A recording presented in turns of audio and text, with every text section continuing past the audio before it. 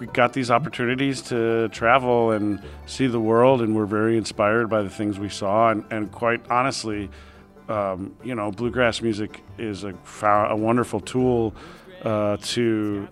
It's a music we love, but you can't go to other countries and expect people to love it immediately. And we found out pretty quickly that if we took a little bit or a lot of time to learn some music from the places we were going, it made those trips so much better instantly and made us, the connections we made with people, kind of instantaneous. We had folks from Korea and Slovakia and Ireland, Wales. It was fantastic, and you don't always think of bluegrass being in those places, but there are pockets of our music really, literally around the globe, and it's really cool to see them in one place. We have so many friends on the road, and I want them to be successful as much as I want to be successful. That was Ben Wright with Stephen Mougin in the middle, quoted from our conversation in Raleigh, North Carolina at the IBMAs in the fall of 2023. Stephen Mougin is probably best known for playing guitar in the Sam Bush Band, while Ben Wright is the banjo player and a founding member of Hen House Prowlers. They are also partners in the music label Dark Shadow Recording. Those quotes set the tone for our conversation and point to their love of music, as well as hint at the ever-present catch-22 of the music business, having to force the round peg of art into the square hole of commerce.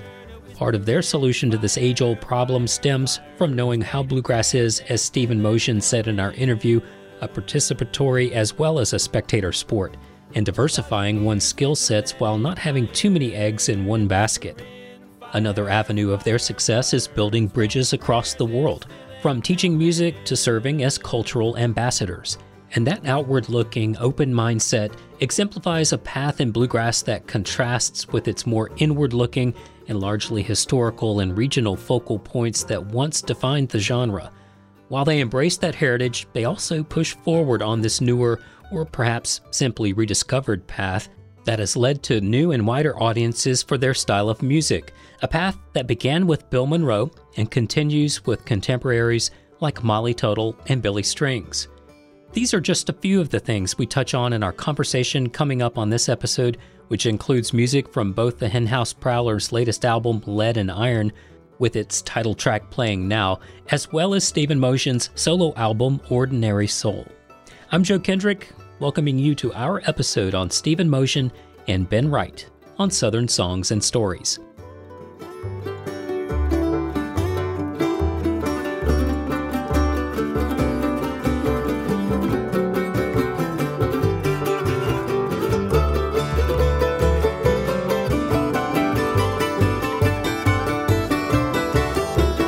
Buzzing ears with the lead and iron, a whispering fire, fire, fire. It's raining prayers and it still ain't helping. Buzzing ears with lead and iron, a whispering fire, fire, fire. It's raining prayers and it still ain't helping.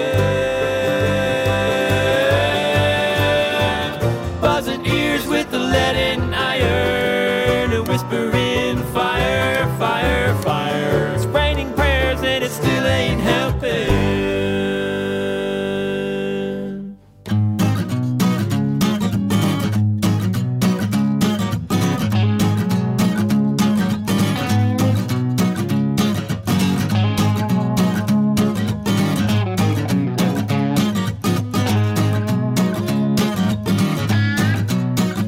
Southern Songs and Stories is part of the podcast lineup of both Public Radio WNCW and Osiris Media. Osiris creates music podcasts and events to help music fans deepen their connection to the music they love with all of their shows at osirispod.com. Osiris works in partnership with Jam Bass, which connects music fans to the music they love and empowers them to go see live music. Capsule versions of Southern Songs and Stories are produced for broadcast on WNCW by me, Corey Askew. More information about this and other podcasts from Grassroots Radio WNCW at wncw.org.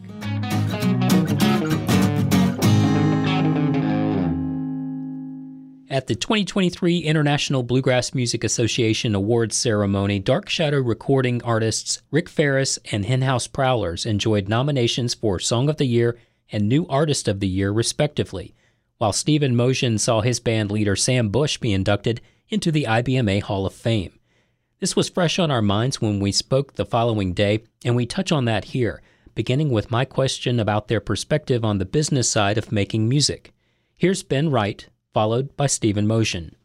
It's hard. I've been at it for 19 years, and I guess I think one of the best things that ever happened to me was that I remember the very first gig I played. It was at a coffee shop on the north side of Chicago, and it was with this group of just musicians that I lived with, and we played at this coffee shop, and I remember the guitar player, who was the de facto leader, handed me $20.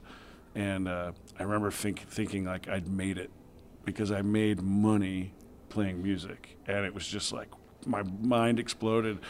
And I held on to that as long as I possibly could, which was like, that's just simply making any money playing music is a miracle. And so, it's obviously shifted after 19 years, but it's kept my expectations realistic, I think, and because it is that hard. There's a lot of competition, and even the best musicians in the world, you get the wrong combination of people together, and it's not tenable, and the band breaks up. Even though the other thing I kind of learned from was Greg Cahill, who was kind of my mentor for the early part of my musicianship, told me that.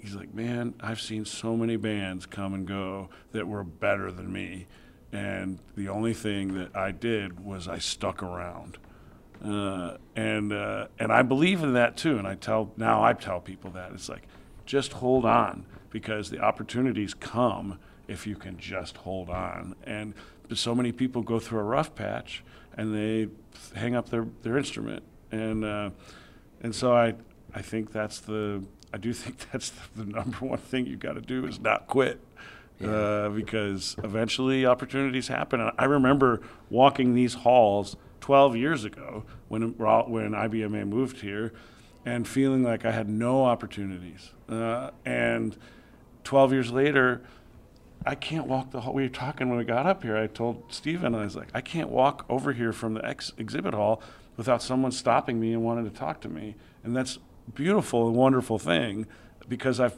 been here around long enough for people to know who I am and want to talk to me, and so I think there's a lot of components to it. One thing I have always kind of kept in mind, sort of two big arching thoughts.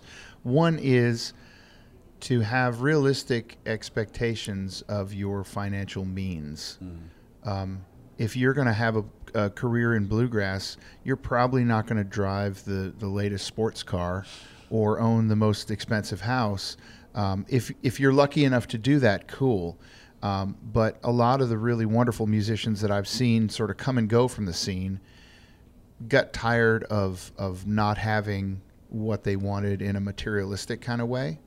And bluegrass money is sort of our internal joke, but it's a real thing. It's a lower income sort of thing. Not I don't mean to sound derogatory, because it's not that. You can make a living doing this, but by having realistic expectations, I think it's a lot easier. And two, really diversifying your revenue streams, which is, just good policy in general. But I don't really know many bluegrass musicians who just play the banjo. If they do, they're the best ones, and they're just so exceptional that that's enough. But even I can't even think of one, honestly, because I'm thinking best banjo player. Well, Kristen Scott Benson won last night. I taught a bluegrass camp with her this summer at Rocky Grass, and she told me how slammed she is with lessons, because she makes her living basically teaching banjo lessons and touring with the Grascals. It's multiple revenue streams, and that's one of the things that I set out to do when I first moved to Nashville. I saw the successful and happier players doing multiple things, and I come from a background of teaching, and that's always been part of what I do. Teaching, playing. I play a couple different instruments. I sing all the parts. I'm a very employable bluegrass musician. And as an engineer, a producer, band coaching, the whole 9 yards, and then starting the label, it's just all these avenues. And the thought behind it is when something kind of drops off, something else kind of picks up in its slack. And that was true until 2020. And then I realized all my eggs were, in fact, in the same basket. I have a lot of eggs, but they all are all in the same basket. But other than that one thing, it's been a good deal for me. And I encourage young folks that are getting into it to really think about the business of what they're doing. And it's, man, you don't get into this to be in business. You get into this to play Blue Ridge Cabin home. And it's a different mentality. But you better learn. I mean, you better learn the business. You know, like that's the people who don't treat it like a business end up fizzling out, I think, a lot sooner. You know, and I agree with everything you just said. You know, I do. One of the things teaching is a big part of bluegrass as a whole, but for us also as a band, I won't hire a new musician if they're not at least somewhat interested in teaching, because it's a big part of what we do. But I also have this weird thing about it, or it's developed into this thing where I'm not sure that I would still be doing this right now if I hadn't discovered, like about 11 years ago, the kind of the teaching / cultural diplomacy stuff that we do. And I think that I love making music, I love playing the banjo, but there's this balance that is stricken when we do an educational program between that and playing a club. You know, sometimes I overshare on these interviews, but I do. But like sometimes it gets exhausting playing, especially in the fall, in the winter when you're playing clubs, and it's easy to get tired and look at it and realize, man, all these people, they're buying tickets, yeah, but aren't we just selling alcohol here? You know, like how good does that feel? But teaching is just the exact opposite of that. And no, we've been playing, by the end of this week, we'll have played 15 showcases. And one of the very biggest highlights of this week was the hour we spent with the kids on Bluegrass program, because these kids were 9, 10, 11 years old, and just like they thought it was the coolest thing that Ben from the Henhouse Prowler was sitting down with them, and they were just like, oh my God. And I see them now walking around on the street and give them fist bumps, and they're just like delighted. And I've made this connection with these kids, and all of a sudden everything's cool. So I need more of that. Yeah, I think, you know, diversity in revenue, but also diversity in attention. Yeah. It gets exhausting playing the same songs. You guys do a better job than anybody I know. Their catalog is ridiculous, and they can play 10 shows and never duplicate a tune. But it's the same catalog over and over and over again. And that's what you hear from all your bands. And of course, your favorite bands, you have your favorite songs, and you're kind of mad if they don't play them. So those songs are in rotation a lot more. And if you get, it's easy to get tired of that. It's easy to get worn out on something once you have done it hundreds of times in a row.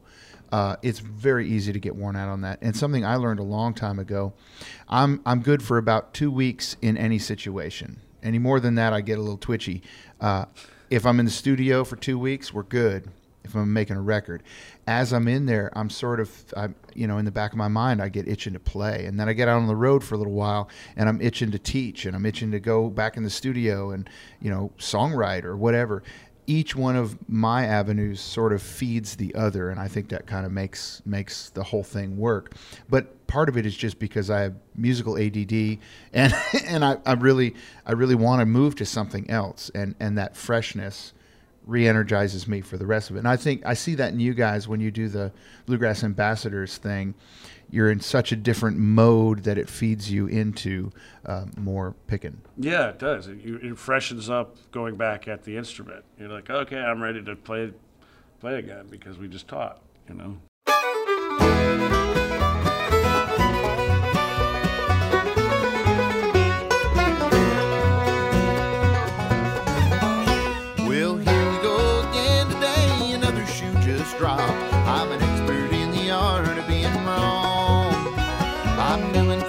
I've always done, and I don't know how to stop. I'm tired of pretending I belong. Gotta find another way to carry on. You can plant a seed in the cold wet ground and watch your flower grow. Like robins in the springtime, we'll chase the winter's snow. As sure as the rain falls, the sun will shine again. I see a new beginning round the bend.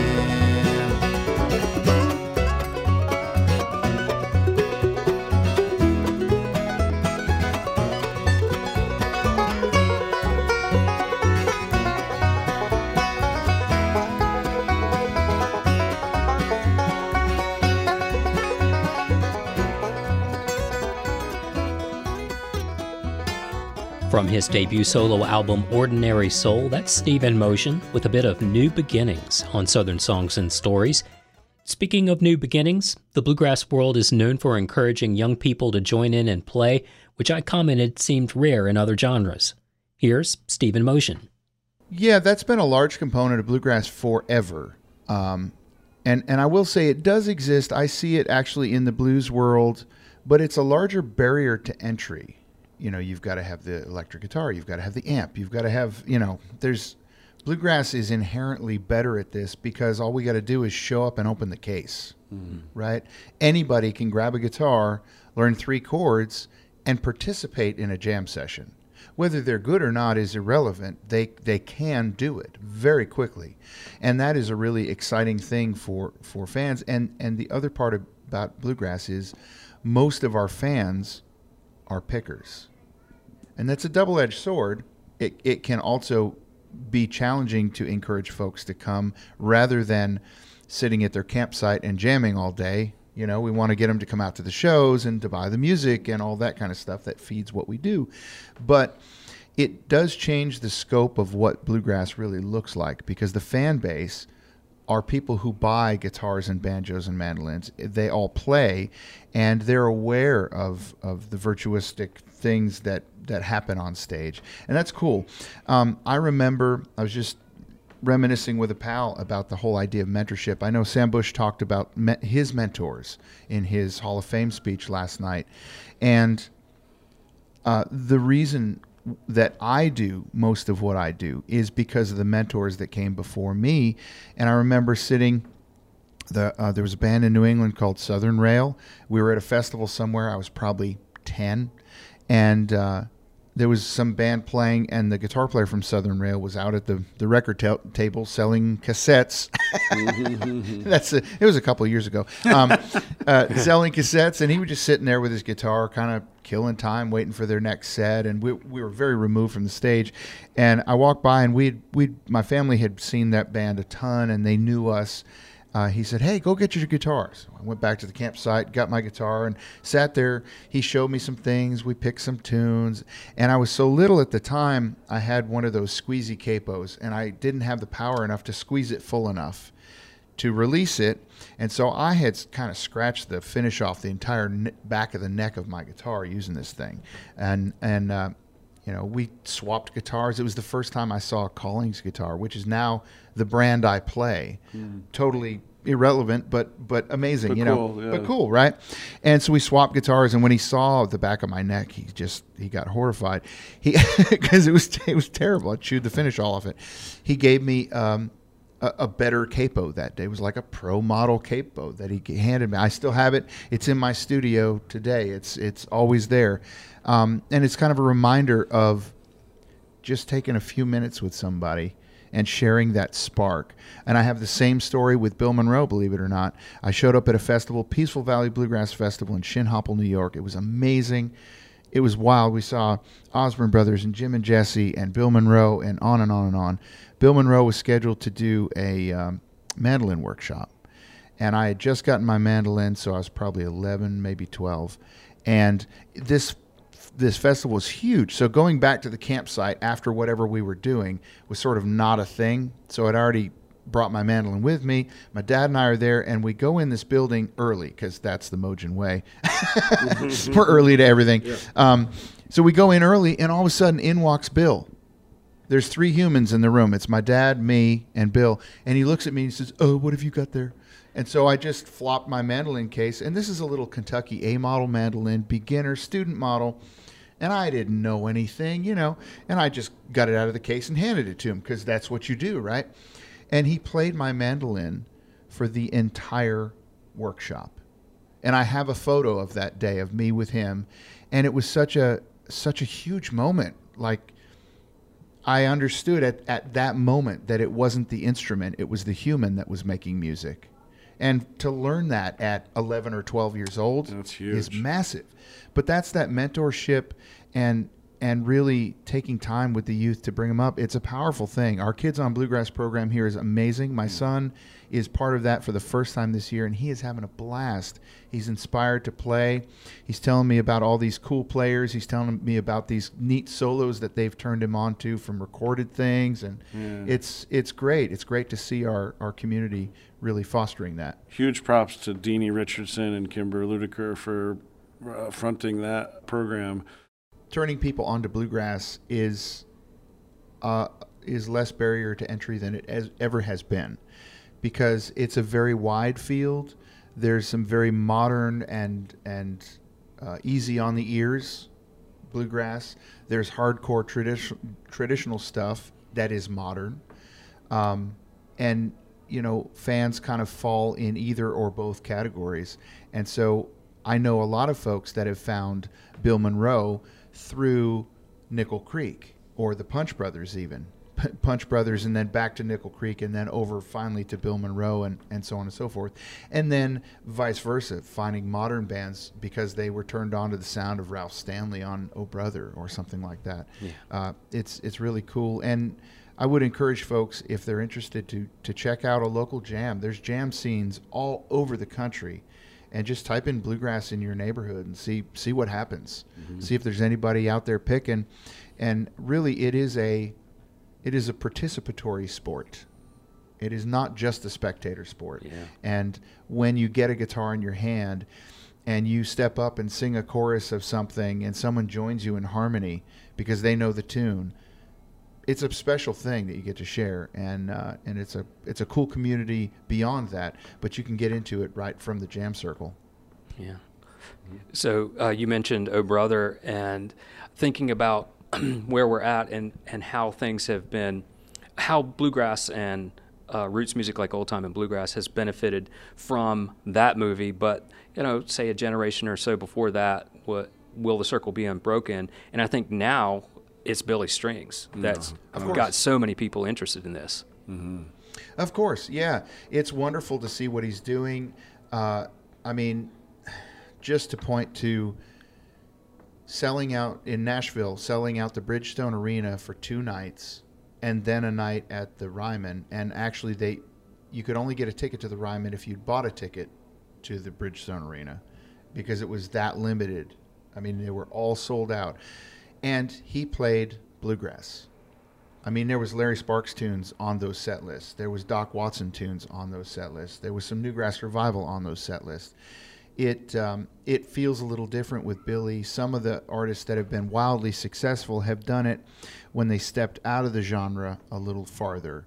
Alison Krauss comes to mind. Her biggest hits were things that were very country palatable, or Americana-y and whatever. And I love it. I love it so much. It's so well done. Billy has found a way to do it by picking bluegrass. And he's doing the thing that everybody said couldn't be done. Right? That's the remarkable thing for me. And there are thousands and thousands of people coming to his shows. The Entertainer of the Year photo that they showed at the award show last night, it was a shot from the band on stage. The band had all turned around, so the audience was behind them. And the audience is a sea of humans. Mm. And they're all there hearing Jimmy Martin tunes and Larry Sparks tunes and some of Billy's new compositions. But it's all deeply, deeply rooted into the tradition of bluegrass. It's fascinating. Yeah, it's exciting. And I think it bodes very well for the genre as a whole.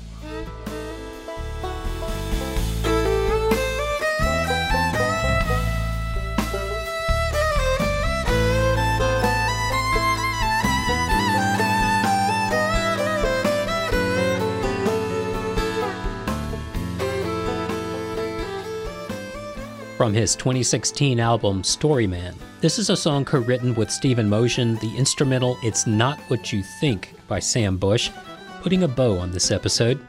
Thank you so much for listening. We are grateful that you took the time to listen and hope you can help us by spreading awareness of what we're doing.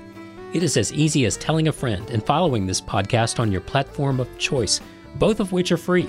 From there, it takes just a moment to give us a top rating and, where it's an option, a review. It makes a great difference because the more top reviews and ratings we get, the more visible we become to everyone on those platforms, which means that more people just like you connect with artists like Henhouse Prowlers and Stephen Mougin and their music label Dark Shadow Recording, which is set to release Becky Buller's new song featuring Aoife O'Donovan titled Jubilee on February 23rd, ahead of her album of the same name coming in May.